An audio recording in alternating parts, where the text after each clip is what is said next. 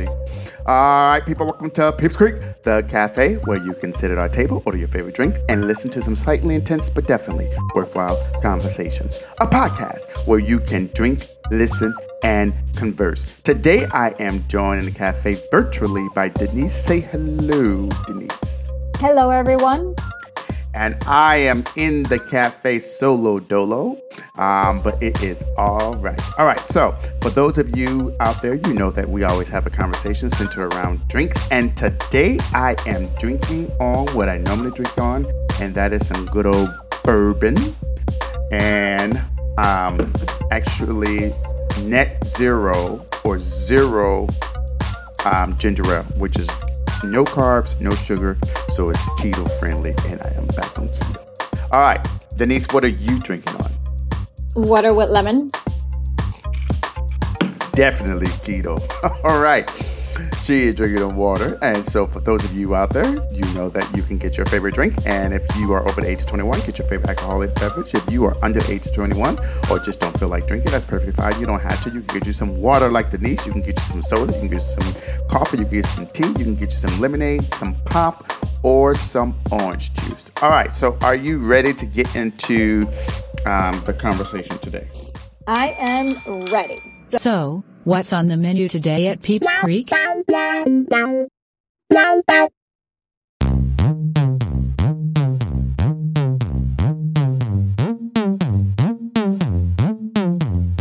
stuff coming up.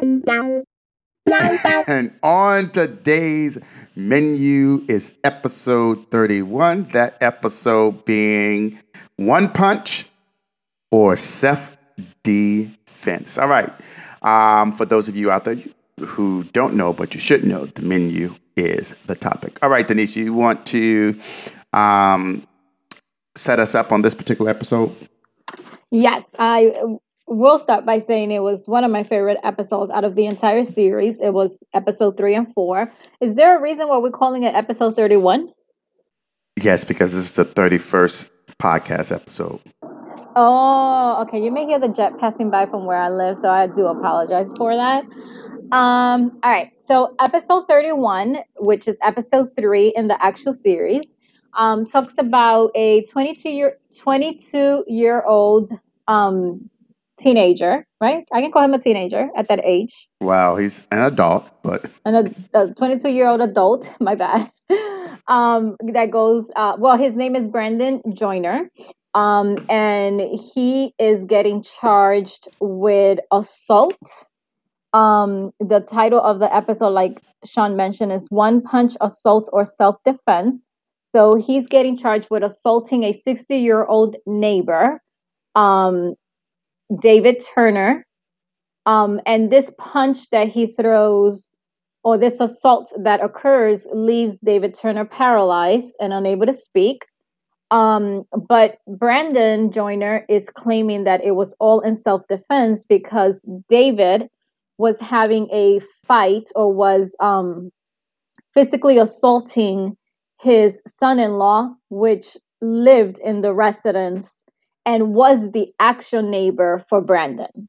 All right, so that was thank you, Denise. That was a lot of information. So let's just let's was that not up to your standards?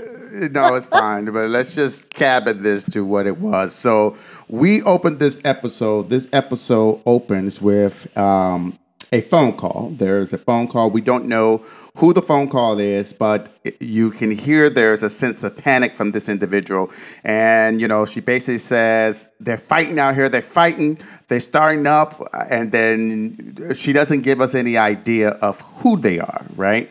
And we don't know whether or not she's just a person who lives in the neighborhood or if she's part of one of the sides of the families, right? And as Denise indicated, Brandon Joyner is a neighbor. And when you hear, when you see the episode, Brandon lives maybe a few houses down the street, but across the street from where the fight was occurring, okay? So Brandon Joyner, 22 years old. He's about 6'2". He's pretty big. I don't know how many pounds, but when you look at him, he's a fairly large individual, but his demeanor is not one that's aggressive. When you see him, he's very timid, I would say so.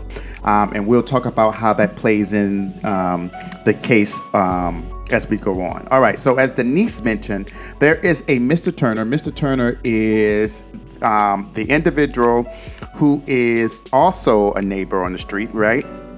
And what we hear and understand at least is that Mr. Turner is in a fight with his son-in-law. His son-in-law is I think it's Christopher Kane, is that right?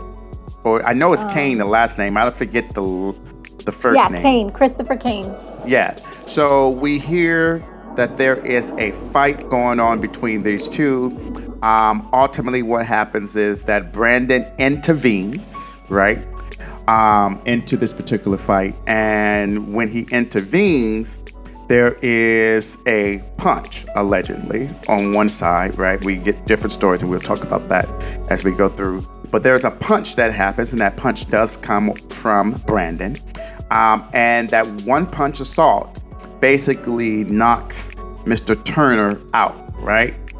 I don't know how old is Turner. Is he 60-something? Would you said it? He was in his 60-year-old neighbor. Mm-hmm. Yeah, all right. And the hit hits him to the point where he falls. Mr. Turner falls, hit his head on the concrete. And when the video opens, you see the police there.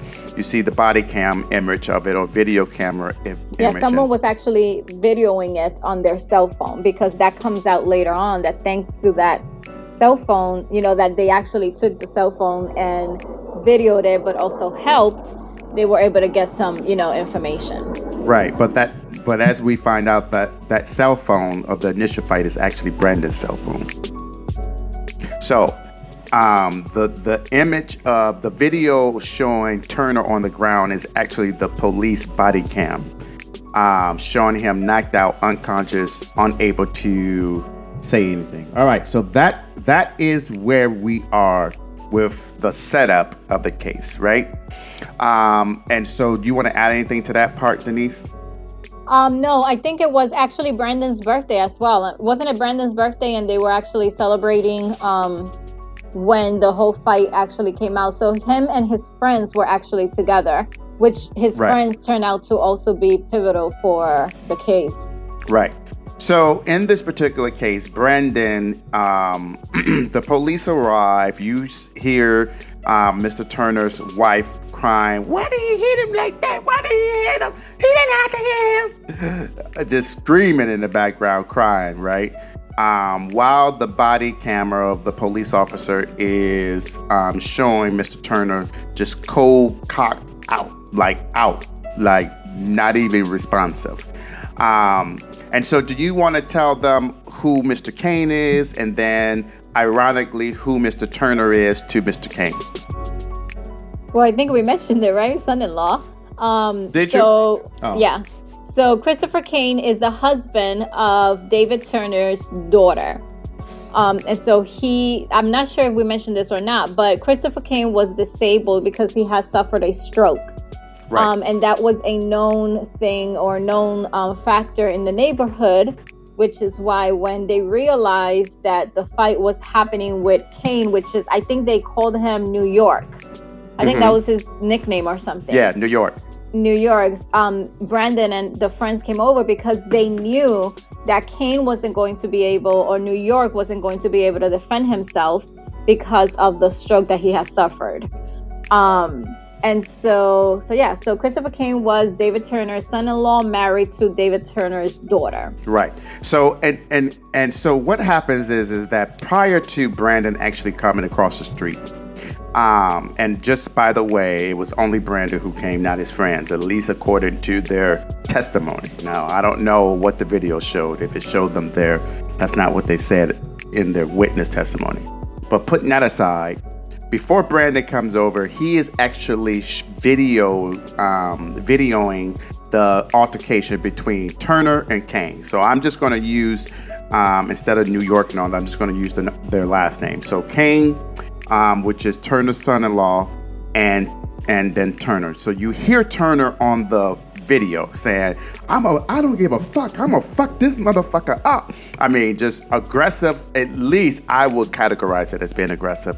Cursing, yelling, you hear banging. And as Denise already indicated, Mr. Kane is disabled. He had a stroke, and so he could barely walk, is what I understand. And so at some point, as the aggression between at least Mr. Turner, because I don't think we really hear Kane on the video, right? So then Turner comes, then Brandon comes and tries to, I'm going to use this word, the episode doesn't really use the word, I'm just going to say he was coming to try to intervene just to get Kane out of the area. Would you disagree with that?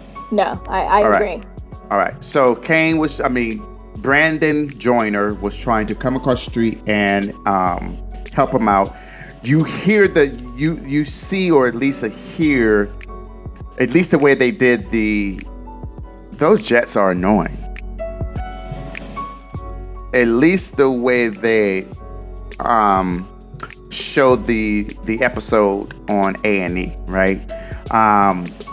You hear some kind of other altercation. Brandon says that Mr. Turner was coming towards him, and he looked at him and he hit him, right? How would you describe what happened from? I think he said that that Turner was coming towards him because he was holding Kane. Right, trying to get him down the stairs. And he say something to him first, and then the second time is when he hit him. Well, if he says that, that's not what he testifies to at trial. Maybe, but all I know is that there was really no communication between the two, at least his testimony at trial.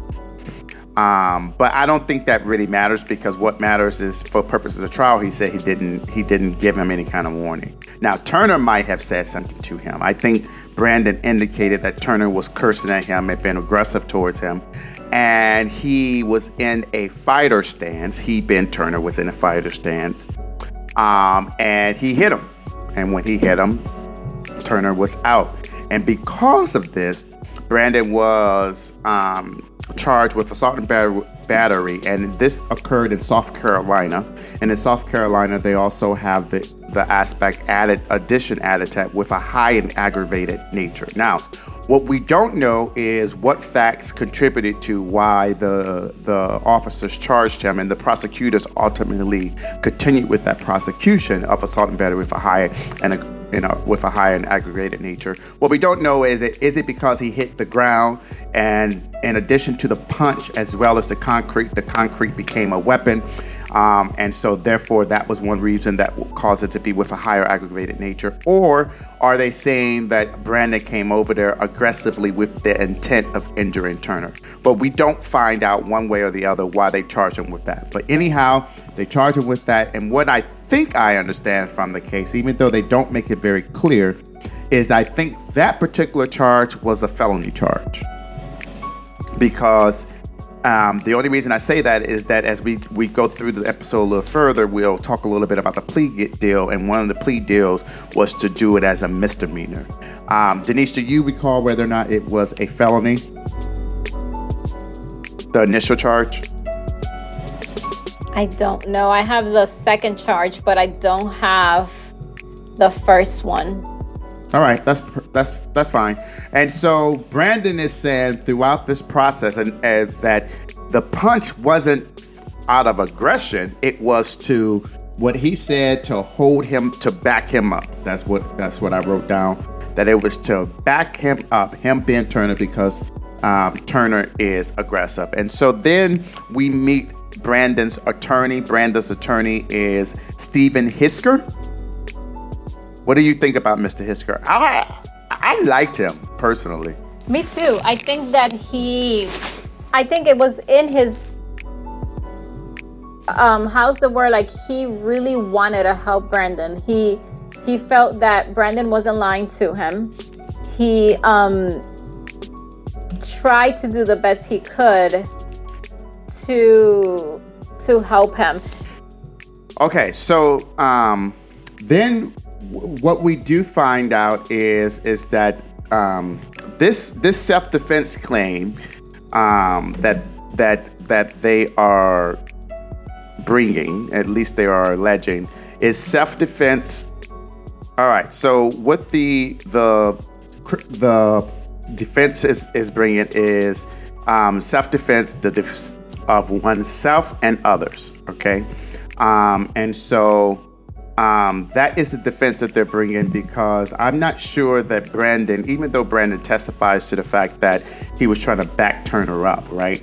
I don't think he is alleging that he was truly fearing for his life, but he was protecting himself because of the aggression that Turner was coming.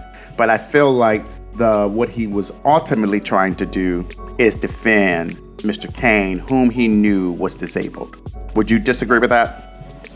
No, I agree. I completely agree that that's what he was trying to do. Okay. And so do you want to tell the people why that was important for him, or at least what he indicates or what we get from the show as to why defending Mr. Kane was important to Brandon?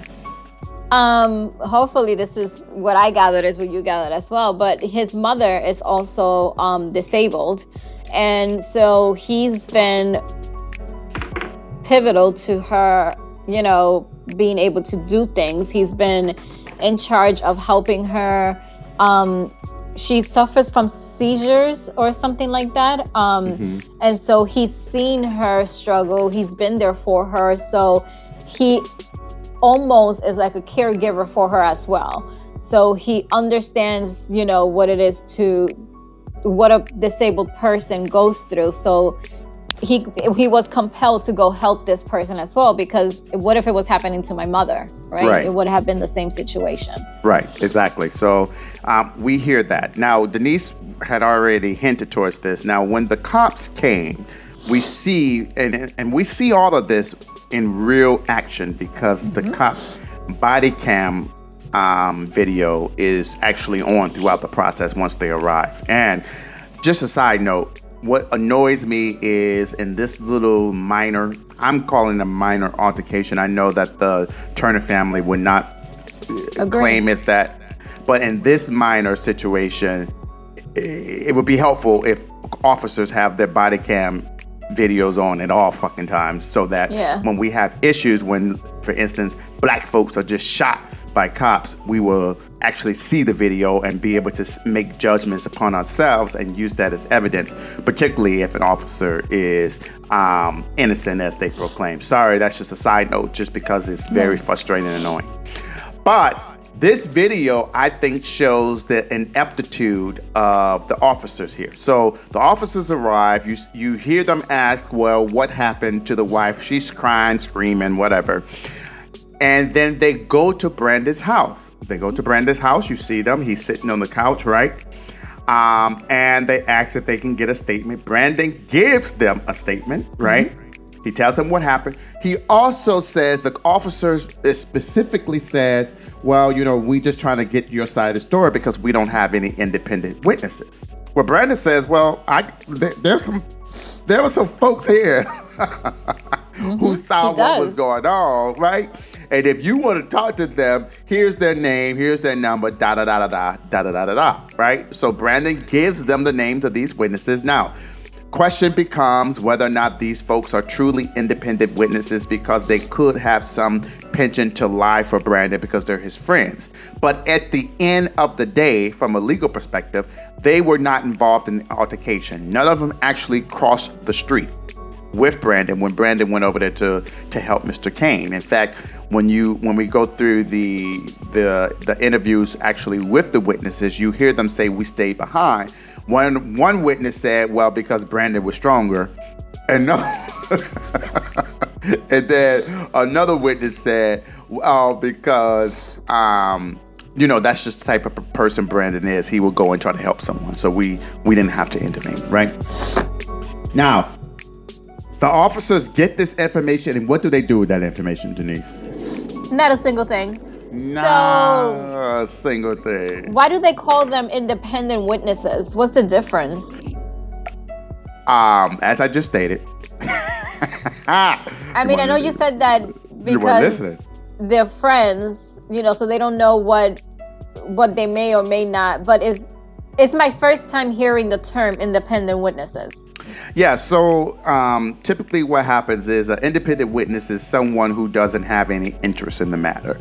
And so, or they're not very close to the person. So they're a witness who saw the event, but they are kind of a foot away or arm's length away from the interaction. In other words, like if we were all in the restaurant and we all got into a fight and I was arrested and I say, well, you can contact Denise, you wouldn't be considered an independent witness because you were right there in the midst of what was going on, right? Right, so and go ahead.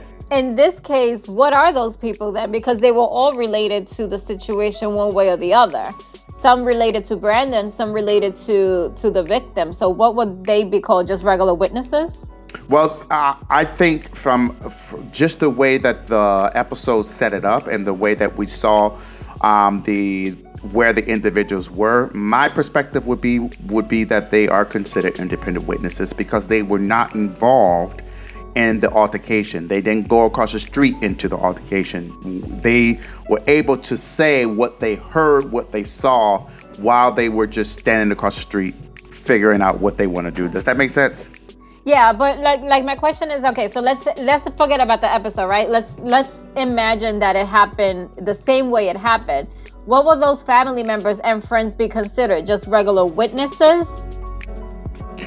Or is there such thing between an independent witness and a regular witness? Well, typically a independent witness is a witness who's not closely associated with the issue. So in this case, I would call them independent witnesses because they didn't go across the street. The wife is definitely not an independent witness, right? She's interested witness, right? Another way to think about it is an interested witness and an uninterested witness. An interested witness is a witness who has some kind of outcome to get out of the situation. There's a closeness there, right?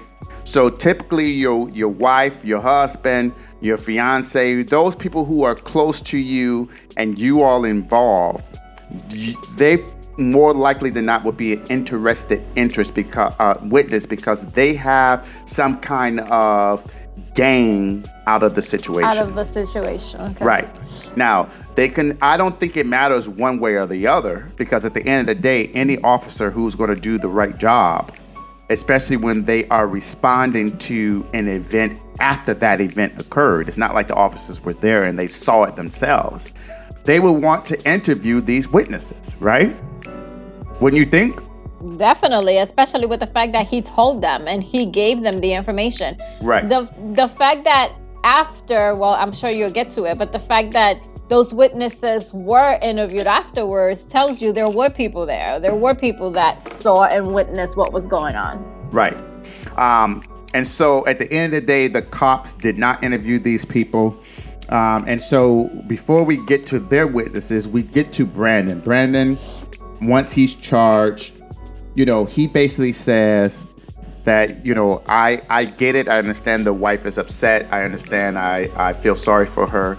But this is about me. This is about my defense. But I'm worried. As a 22-year-old, he basically says, when you're big, you're tall, you're black, you're guilty, right? And that, I felt like that statement was pivotal because it was the epitome of what happened with that particular investigation. Because ultimately, the police officers had to make a determination as to who they believed, either the wife and the daughter-in-law, right, or Brandon. And given the fact that the altercation did not happen or did not begin between Brandon and Turner, I find it very hard-pressed for the police officers to jump to the conclusion that Brandon was an aggressor and so therefore he should be charged, right? And I don't think the fact simply because he's taller than Mr. Turner, simply because he's bigger than Mr. Turner, and simply because he's younger than Mr. Turner, those shouldn't be factors that automatically go to the fact that, oh, he's an aggressor. We're going to charge him with assault and battery with a high and aggregated nature. Did we mention that annoying. David Turner was intoxicated? No, we didn't, right? And we get that from the witnesses. So you want to talk about what happens and how did we get to these witnesses and kind of what they say? So Brandon's attorney hires, I think he's a retired policeman.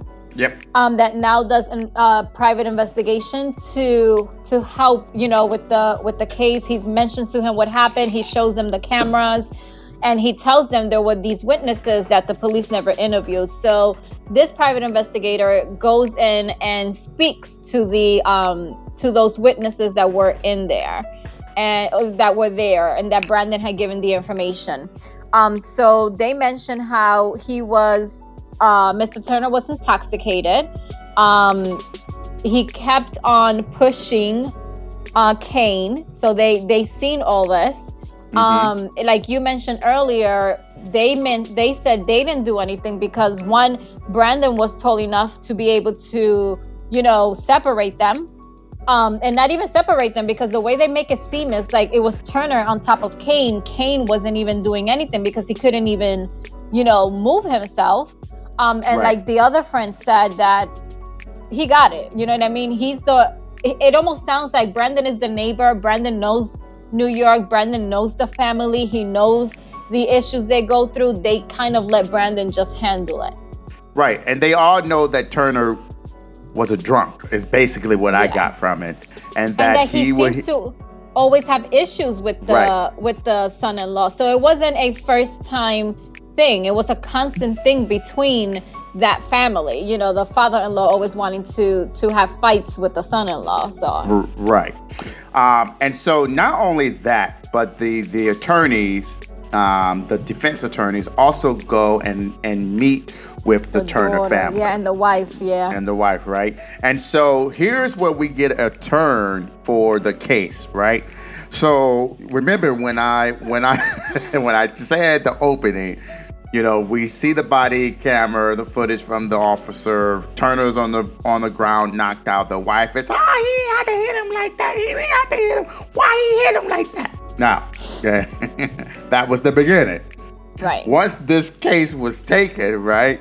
Once the prosecution decided they were going to move forward with a prosecution against Joyner, then we get another side of the story, and all of a sudden, Brandon didn't just hit Mr. Turner. He slapped the man in the face with a brick. Right? Yep. So the story jumps from a simple punch in the face till he hit him in the face with a brick. All right. It was hilarious to see when they actually came out of the house. I can't remember exactly what they said, but it was more like, yeah, this didn't go well. No, not at all. He said that I think the word or something that he used was that they were bitter. Oh, bitter. I think that's exactly what he said. Yeah. Yeah, the family was bitter.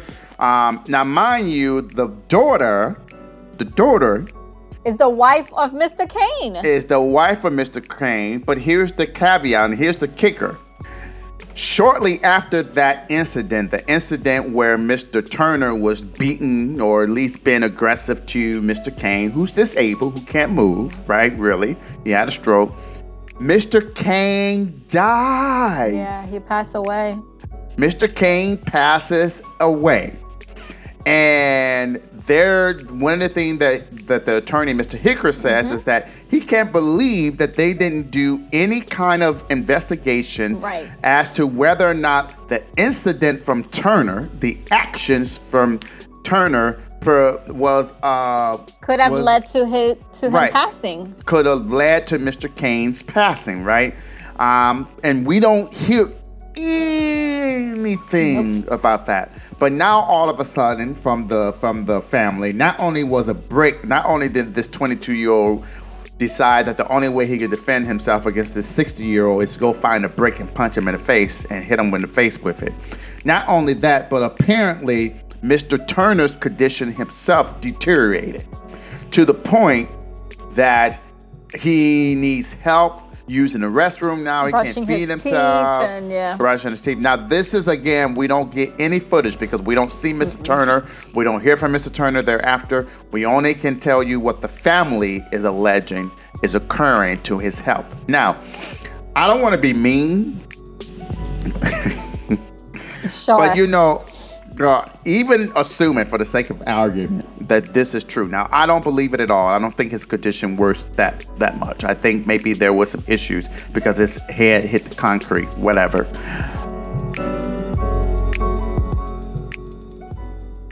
God don't like ugly. And if that's true, you are going to try to fight and beat up someone who can't defend themselves because they're disabled and they can barely move. And now, look what situation you're in. And your own drunken actions and reality have led to this. Yeah. Caused it, right? You are the contributing factor to your own issue. At least that's the way I see it. And so, I mean, from my perspective, I really don't have much sympathy for the wife or the daughter or the husband. I get it. No one wants anything to happen to their family members. But had Mr. Turner not been drunk, had Mr. Turner not been over there saying he's going to fuck this motherfucker up, do this, that, and third, had Mr. Turner not been in a fighter stance as if he's trying to fight people in the neighborhood, which I think is consistent with his behavior, I think, based upon what the testimony shows, we wouldn't have this situation at all, right? All right. So let's go on from there. So we go through this. The defense does their due diligence, their interviews of the friends. They find out what happened. They find out the reputation of Mr. Turner. We go to this. We go to that. The Mr. Hicker is, I think, is it Hicker or Hisker?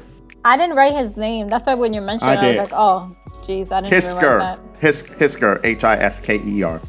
So Hisker decides, okay, this is truly a self-defense of oneself or others' case. Let's go and do an immunity hearing. Okay? So he Do you want to explain what that is? Yeah, so he motions to the court for an immunity hearing. Now, most times, people nowadays should know or hear this term often used, particularly with cops, that cops have immunity from certain suits. People may have heard the term sovereign immunity, where the federal government says, you can't sue me unless I expressly say I can be sued for certain things. Some states have state immunity or sovereign immunity in regards to certain issues. All right. So what immunity is in this particular case is that the defense says, look, the facts are so strong that this is a self-defense case that there is no way a prosecutor can bring a case against my client because it wasn't a criminal act. What he did and punching Turner was self-defense of himself or of others. And because of that, that's a legally cognizable defense. And because of that legally cognizable defense, there's nothing you can do. Shut this prosecution down, right? So we go through the hearing. The wife is called. She testifies on the stand. Blah blah blah blah blah. Wait. Before that, they offered the plea. Oh yeah. So don't you forget this plea because that's the part that broke my heart. All right, then you go ahead and tell them about the plea. So the attorney, does the immunity hearing, and so the what are they called? The prosecutors. The prosecutors offer a plea, right? And I know you've educated me on this, but I still can't get it. I can't wrap it through my head. I always think that once you offer a plea, your case has loops where you may want to lose it. You may lose it. So you want to offer the plea so you can still gain something out of, that case. Although you've mentioned to me, no, that's not true. I still have that in my head. But the prosecution offers a plea, and the plea is for him to plead assault and battery second degree, which will have been classified as a misdemeanor. He wouldn't have no convictions, and 5 years after, it would get expunged from his record. He will be a free man. 5 years if what? If there was no issues, like he didn't have no more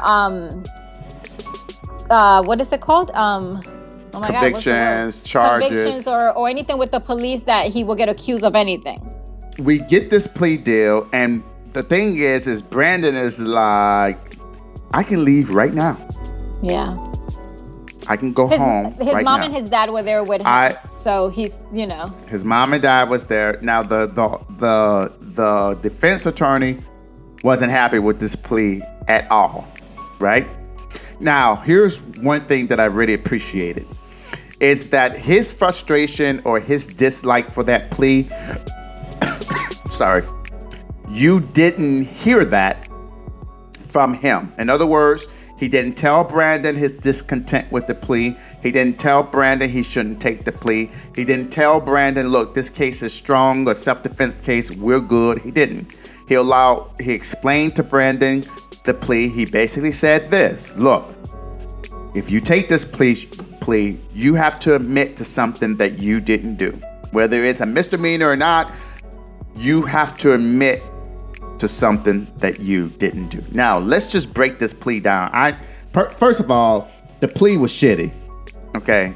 If you are going to put it down to a misdemeanor, remember, you have to understand what is the difference between a misdemeanor and a felony. Between a misdemeanor and a felony is that typically a misdemeanor only can give you jail time up into 364 days. Most people say a year, but technically 364 days, right? Because if you go over a year, technically you're supposed to be going to prison. You can't be at the local jail, right? Misdemeanor normally would not go to a prison. You would normally stay in the local jail if you have any jail time, and it's typically less than a year. You have a fine maybe associated with it. That fine, based upon the jurisdiction you live in, depends, but it's normally a lower fine, maybe less than $1,000, what have you. Maybe some community service if need be. But what this plea deal says is, look, you admit to you doing this wrong, right? You stay there. You won't go home. I mean, you won't go to jail. You'll go home today. But you better make sure damn well you don't do shit for 5 years. Yep. Right? I mean, it's like, who wants to have anything held over your head 5 years? And I want to go back to the words that Brandon used. You wouldn't, because you... But hold up. Okay. Wait. I'm not finished with my train of thought. I want to go back to his words. 5 years, right, holding something over his head, when Brandon specifically said, who's going to believe me when you big, you tall, you black, you're guilty, right? So something goes on, whether or not he's involved or not, what have you, the 4th year and the 35th day, and something goes down, that is not... But the way he's looking at it is, I get to be free today. I won't spend not one day. That's what you're saying, right? That's the way Brandon is looking at it. I'm saying the plea deal was bullshit from the beginning, because you are trying to hold over my head 5 years for something that you want me to plead guilty to, when technically I can only be in jail up to 364 days. I would rather just do the 364 days. So you're saying that had he gotten convicted, that's the max he would have spent? No, no. What I'm saying is that's the difference between a felony and a misdemeanor. Misdemeanor, you only can have a certain amount of incarcerated days. And it's typically less than a year. But he wouldn't have spent not one day in there. I know, but listen to me, Denise. What I'm saying is, I am doing a mathematical calculation. Don't do no mathematical calculation. Shoot. I would rather be in there for 365 days. I'm just going to go up an extra day. Okay. I'd rather sit in jail for 365 days, get out of there, and be fucking done with you and everybody else. But that wouldn't have happened, though. Because that's what they were giving him as a plea deal. So had this plea deal not been on the table, it would have been a felony. So he wouldn't have spent $365. It would have been more than that. I get it, but at the end of the day, what I'm saying is the prosecution is full of shit. The deal itself was bullshit. It was a house of cards that were going to fall as soon as the wind blew, is what I'm saying. Yeah, I appreciated the lawyer too, in a way, right? Because I look at it and I'm like, wow, had you told my son, and I'm just putting myself in the mother's position, right? Had you told my son, don't take it because this is BS, our case is strong, my son would have been more, what's the word? Reassured if he was making the right decision or not by accepting it or not, right? But I also understood because he mentions it, although he doesn't tell Brandon or even the family, don't do it or do it, he still mentions to the camera, I think this is BS. I don't think that he should take it because we have a strong case, but that's why I said earlier when you asked me what I felt about him, I felt like he always from the beginning had Brandon's best interest at heart. Like he believed him. I don't think he doubted him ever. That's why he did the job that he did, trying to find those witnesses and whatnot. But yeah. Right. All right. So we are in here. We are at the immunity hearing. Before they go into the hearing, they offer this plea. The mom is in there now. I understand the mom's perception or perspective, and I guess I'm a little tainted because I know how, in reality, the criminal justice system works. Right. But what she said, I would have been like, take the plea, take the damn plea. But what she ain't say that. The mom said, I ain't teach you that. What I taught you is you only are going to admit to something that you goddamn did. Right? And if you ain't do it, you better not admit to it. So the mom wasn't having that bullshit, right? Now, here's another thing. And so it's important for people to know, I get the mom's perspective, but the mom wasn't on trial. Right, exactly.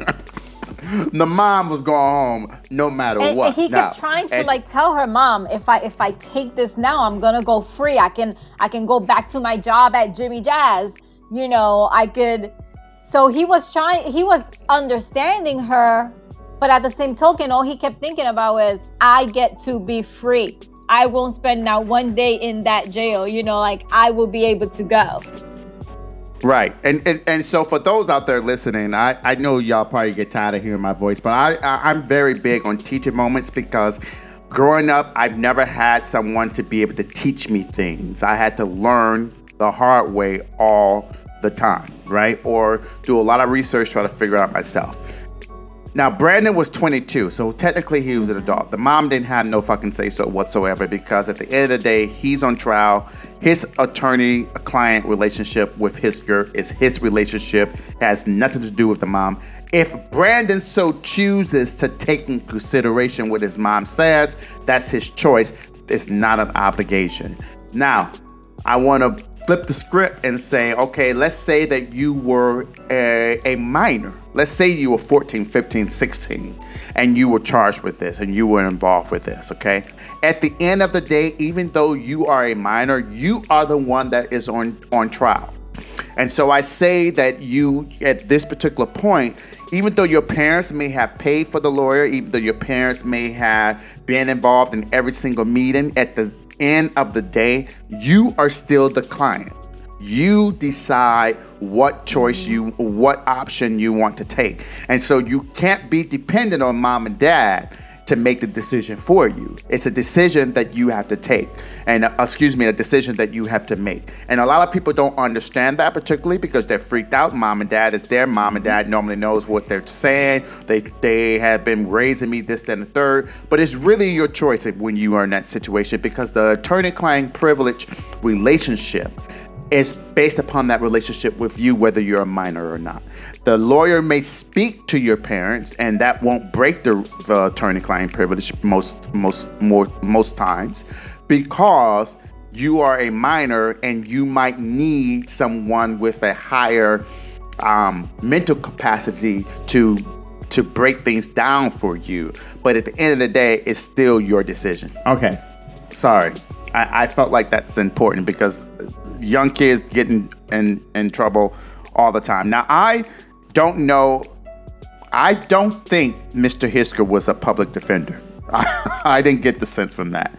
I got the sense that he was a privately retained attorney. What did you get? Damn it, that was a public defender, then assign me to him all the damn time. But I don't think he was. I don't think so. He went out there, he was doing an investigation, he was going to get, and no shade, no tea to the public defenders, but we know we hear a lot of issues with that, particularly when it's the run-of-the-mill type of cases like this. The same BS happens. All right. And so they go to the immunity hearing. They put on their evidence. The wife testifies. I think he's the only one who actually testifies at the immunity hearing. No, the daughter. The daughter didn't testify at the immunity hearing. That was at the actual trial. The wife testifies at the immunity hearing. The judge takes a day to decide what he wants to do. What does he decide? So before he decides, though, did they mention before what the conditions were if he didn't accept the plea or whatnot? No, they never did. So they said it afterwards. Okay, right. So the decision was denied. They were going to trial. Right, they denied because there was enough evidence that it could be self-defense, and then there was conflicting evidence that it could not have been. It might not have been self-defense, right? And so, and to answer your question, no, because that's why after this, Brandon was. It's just that he told her he was. No, because he told her. He said, "Stop it." He said, "You told me." Wait. You gotta be that cry. That cry was but like. Put yourself in his situation. He's thinking that, no, I'm not going to take this plea deal because apparently that offer was still going to be available if they denied the motion, right? If they denied this immunity hearing. He thought, he was under the impression that the offer was still going to be available. So he felt like, okay, it's denied, but I still can go back to the offer and be free. So imagine now they telling him, no, buddy, the offer is no longer on the table. You have to go to trial. And here's a teaching moment. Okay? Teaching moment being this. Find this crap out. Okay? If you offer something, find out. If I decide to take option B, shouldn't that have been the lawyer's position? No, the lawyer's job, ethical obligation was satisfied. His ethical obligation was to convey an offer because an offer was provided. That would technically be a counter offer. Now, Brandon could have went back and said, hey, this is great. Okay, I like the way this sounds. But I'm not. I'm saying I like the way this sound. Okay, I like the way this sound. Okay, I might take it, but before I take it, I want to do option B. And if I give you option B, will option A still be available? That's a count off. So educate us, right? Because this ain't free legal advice. Okay, I'm just telling you right now that what you said specifically out of your own mouth was. That should have been a counter offer, that should have been something discussed, but we don't know. Like, I put myself in that situation, right? This is happening to my child. You, of course, know because you have that background and you know what to say, but I wouldn't have known to make sure to tell the lawyer, okay, so we're not going to accept this offer, but let's counter offer. I never in my mind would I have guessed to even mention any of that. So yeah, it's a negotiation. Shouldn't that have been the lawyer though to say? Let's be fair. Let's be fair. This is only a 42-minute episode, so we don't. I'm sure when they did the editing, they cut things out. We don't know if they tried to do that or not. Okay, what I'm saying to people who are listening and looking, okay. these are questions that you want to ask. Try to figure out, before I take door A, if I decide I want to take door B, can I come back through door B to get through door A? Okay. Yeah.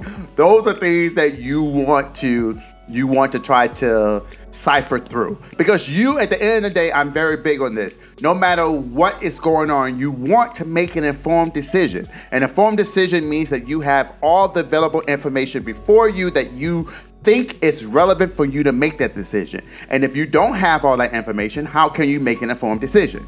So even before I was a lawyer, I've always been big on that. I need to know things about how to make an informed decision. Listen, I tell you this 1,000 million times. Not out of the 1,000 millions of people in the United States, not everyone is like you. Like, nobody sits there and think, I have to ask these specific questions to be informed. Ain't nobody thinking about that. I think about But time, that's you. I need to know what's going on. No, I get it. But, these are teaching moments. This have nothing to do with legal advice. And by the way, this is not legal advice because I don't represent anyone, right now on this podcast or associated with this podcast or, people looking. But these are just common sense principles that you want to implement, period. I'm telling you right now, make them common sense principles. Make them common sense principles. Someone gives you an option, find out what other options are available. It does not hurt to ask questions, because at the end of the day, and if someone says, well, you got to take this or don't take nothing else, then at the end of the day, you know where you are. Then you can decide. Now, I'm the type of person to be like, go fly off the fucking moon, because you don't get to dictate and you don't get to tell me what I'm going to do. I am going to decide that.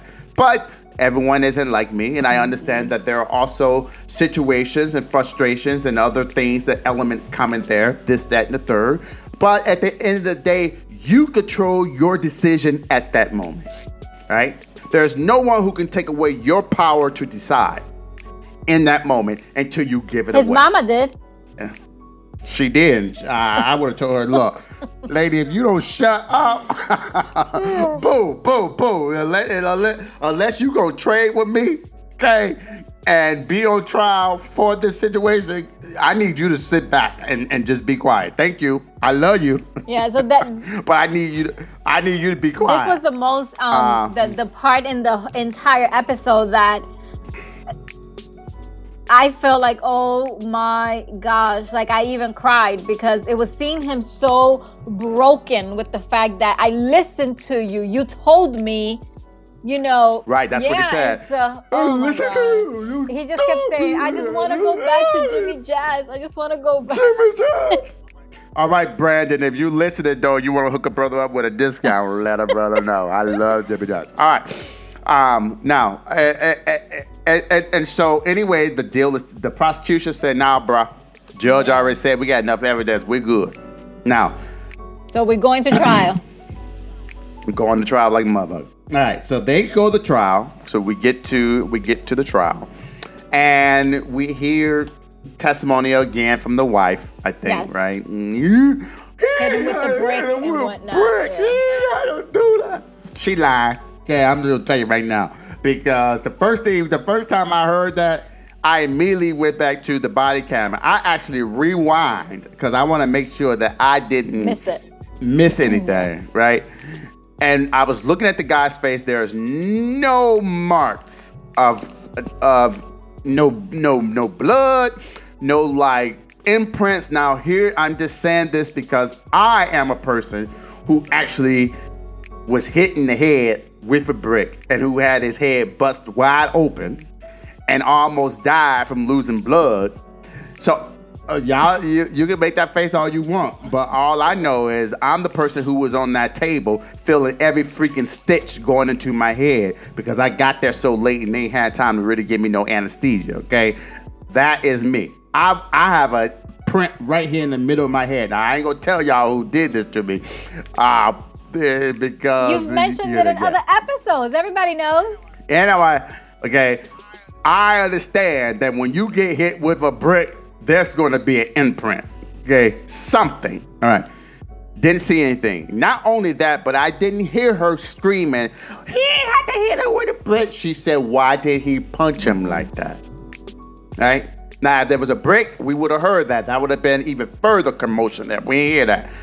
Anyhow, so she testifies there. Then they bring Sade Turner, or Sadie Turner. I don't know if her name was Sade or Sadie, whatever. That is the wife of Cain. Which is Turner's daughter. Which is Turner's daughter. And Cain is the guy who Turner was fighting, who is now deceased. And she says this, and I love this. See, this is why, when you see, I don't know what the prosecution was doing, because I wouldn't have put her ass on that stand unless she knew what the fuck she was talking about, okay? She was a great witness for the defense, because she says, first she says, I saw him, they were leaving. She said, we were leaving, talking about her and Cain and them. We were leaving, and then Brandon just hit him, okay? And the dad wasn't doing anything. She claimed her father wasn't being an aggressor or anything. Then he says, okay, but did you see a brick? And she was like, yeah, hit him with a brick. Then he was asking more questions. And then she was like, well, I assumed he came down and hit him with a brick. And he was like, wait, this is the defense attorney. Defense attorney was like, are you telling me that you are, this is the what did he call it? This is the smoking gun? And you tell me you just assume you see a brick? And so then she was like, well, I don't know. Here she go, try to get into her psychology. I don't know if my mind just won't let me see the brick because of trauma. She sure did say that. What did you think about her testimony? You think she was lying, or was she really in grief and trauma? I don't think she was in grief or trauma, because like you mentioned before earlier when you were saying, that you didn't believe neither one of them. My thing was, you're in a tough situation, right? Because your husband is involved in the situation and your father is involved too. You know how your father is, because you've mentioned, the fights that he's had with your husband. Your husband has suffered through all of this, yet you're still going to sit there and you basically choosing your father over what happened to your husband. Like, you're lying. You are sitting there lying, trying to make it seem like your dad didn't even move a finger, and it was all Brandon who came in and just assaulted him for no reason. Like, I had an issue with her since the beginning. I can understand the wife. I can put myself in the wife's situation and understand why you hit him. You could have just pushed him. You're taller than him, and maybe just a push would have, you know what I mean? But as the daughter, when it's your husband who's on, your father is assaulting and all of that, lady, you lying. Like, really? Yeah, no, I didn't believe her at all. I felt like she was lying. And I think it came across that she was lying. So anyhow, we go through that. Then we get the officer. I forgot her name, but she was up there. The defense called the officer, and one of the responding officers, and basically said, hey, you were there that night when the police was called. She was like, yes. Then he was like, did the wife or anybody tell you it was a brick? And her facial expression was like, brick, what the fuck is that? She looked like she was about to crack up on that stand. Like, and she was like, no. Nah. I don't know who the fuck said that. She didn't say it like that. She said no. Yeah, no. I know, but her facial expression said that. Damn. And then we called one of the doctors, so the doctor who examined Mr. Turner, right? And they asked the same question: was there any evidence of a brick, him being hit in the face with a brick? And he basically was like, "Look, bro, nah, my license would be taken if we didn't notate that there was some kind of contusion from being hit in the face with a brick, or some kind of broken bone or tooth, or some kind of wound on the face that was sufficient or similar to being hit by a brick." And then, right? So I think that was the first day for the defense side of the case. I think they go home, right? Because Brandon testifies the last day. I think so. Yeah, because the second day is when she tells him about the dishes. All right, you want to say that part? So we finish the testimony. We end testimony with the doctor. Then they go home, and the next day, the cameras are in their house. And what does Mama say? That to leave the dishes out there because he was gonna wash them when he came back from the trial. But the thing was, the camera, they so shady. Okay, so Annie, after she says that, and she's dead serious. She's like Brandon. You don't gotta worry about the dishes before we go, because you could do that when you get back. But that was her way of reassuring herself that. Oh my God! Please. He's coming back home. And then the camera pans to the dishes, and it's like 2 fucking cups in there. I always thought one, but you're right. And I'm saying in my head, because I got a 16-year-old, I'm saying in my head, boy, if I would have told Davion to wash the dishes, it was just 2 cups in there, I think he would have did some flips down the steps just as happy as he could be to wash 2 cups. Now, I'm like, 2 cups. Like, this in full. I'll wait until there's more dishes in here. All right, so we go to the trial the next day, and Brandon testifies, right? So and that's a big deal, right? It's a big deal because we're going back. Brandon is big, right? We go back to this, but most defendants don't testify. A lot of defendants don't testify. You're not required to testify, right? And oftentimes, most lawyers, defendant, will recommend that you don't testify because you can open the door to so many things, so many situations where on cross-examination is going to come out and it can have absolutely nothing to do with the case, but have more to do with the fact that we are trying to impugn your character or impugn your abilities or who you are or make you seem like a liar. And especially if you have some kind of felony or something, we're bringing that up because it's important to make you out as a liar. As someone that had that was violent already, or had issues. Right, and whatnot. exactly. Right.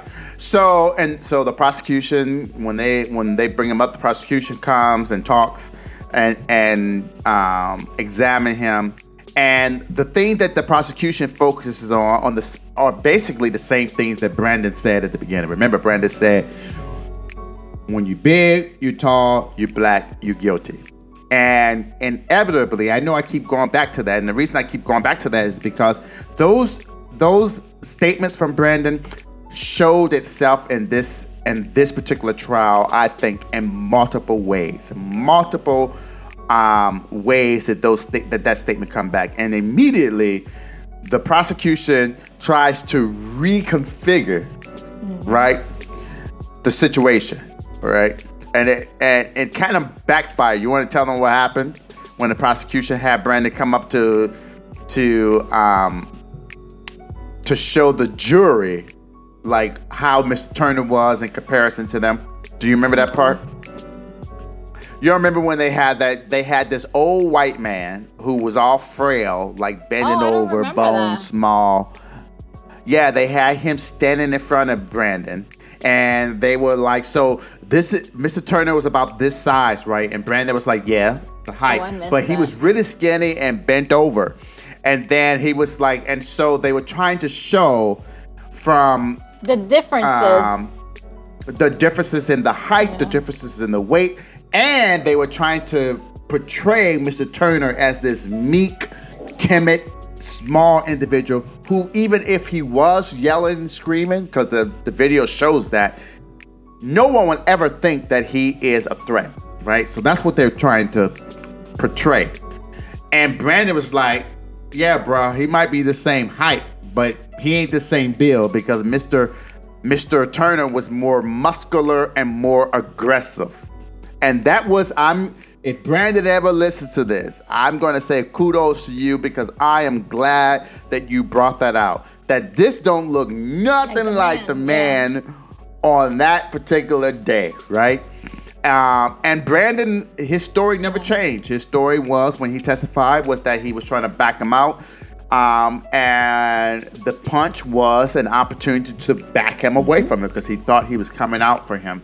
And then the prosecutor was like, well, you didn't say, back the hell up, old man, did you? And Brandon was like, nah, bruh, I didn't. I punched him. He did not say it like that. I know, but I'm like, no, I didn't say that, okay? No, I did not. And so that happened, and then we go into the closing arguments, and the closing arguments from the prosecution side is the same. It's basically Brandon is this giant, vitriolic, like, humongous guy who's coming out to try to tear up the elderly, right? And do you remember the defense closing argument? I thought he did an exceptional job of playing. Did you even watch the show? Obviously, I did because it was my favorite out of all. But I don't be paying attention to tell. every single detail like you did. I can't tell. All right. Now the defense came back and said, "Okay, y'all want to play that game, prosecution? Okay, thank you." Right. So the defense comes back and say, "Look, yeah." The prosecution wants you to believe that Mr. Brandon or Mr. Joyner was aggressive. They want you to let's talk about the difference in demeanor. They want you to look at the difference in sizes, but I'm going to talk to you about the difference in demeanor. What you heard was Mr. Turner aggressive, saying, I'm going to fuck you up, motherfucker, this, that, and the third. And you don't hear any of that from Brandon. Yeah, he might be bigger. Yeah, he might be taller, but he's a gentle giant. And he has a soft spot for individuals with disabilities because his mom has a disability, right? She suffers from seizures. And you see her, she's feeble, right? And so this was important for him. And this is what his mom taught him to help those who can't help themselves. So this isn't about height and anger. Okay. This is about Why demeanor. you sound like you're preaching? All I'm just saying, because that's what I would do if I was in that closing argument. You know what I mean? So ladies and gentlemen of jury, you need to take into consideration all the facts. And the facts show that the aggressor was Turner. And Mr. Brandon was trying to save an individual's life from this aggression from Mr. Turner. And ladies and gentlemen, because of that, you have to return a verdict of not guilty. You did awesome. And thank you. And what was that verdict? Not guilty. Not motherfucking guilty. So the verdict turns out to be not guilty. And then what does mom say? I told you. Oh, no. She said about the dishes. No, she didn't even say that as they walking out of the court. What did she say? Wash those dishes now. She said, as soon as you get home, you still gotta wash those dishes. Yeah, she did. Yeah, so that was a good that was episode. The best episode so far. Like, it was so eye-opening. No, I don't think so. Which one you think? Not for me. You think 4? I think episode 4 is the best thus far for me. I'll tell you why I don't like episode 4. We'll talk about that. All right. So, ladies and gentlemen, that is the episode for today. As you can see, this episode went longer than episode 2, mainly because I didn't like episode 2. Yeah, me neither. But episode 3 was a good episode. So make sure y'all check out A&E. Accused, guilty or innocent. All right, so it is a good show for those of you out there looking and listening. It is A&E's Accused, Guilty or Innocent. Go out there and look at it. We have 7 episodes out there so far, I think, for this particular season, but 2 of those episodes is actually related to one case. There's technically 6 cases, 7 episodes. So go out there and look it out. For those of you who are looking at us on Instagram or on YouTube, make sure you like, comment, and subscribe. Make sure that you check us out on Instagram. We have a YouTube channel. We are there. I'm putting that right there. We also have IG and Twitter at Peeps Creek. It is out there located. You can also send us messages, text messages, or call us with commentary or suggestions or critiques. It's all good. We all here. It's all love. All right. Until next time, continue to drink, listen, and converse. I want to thank Denise once again for helping me out with this particular episode. Say goodbye to the people, Denise. Goodbye, with the jets flying right behind. All right. And I'm Sean, and always it is a pleasure. All right. Peace and love.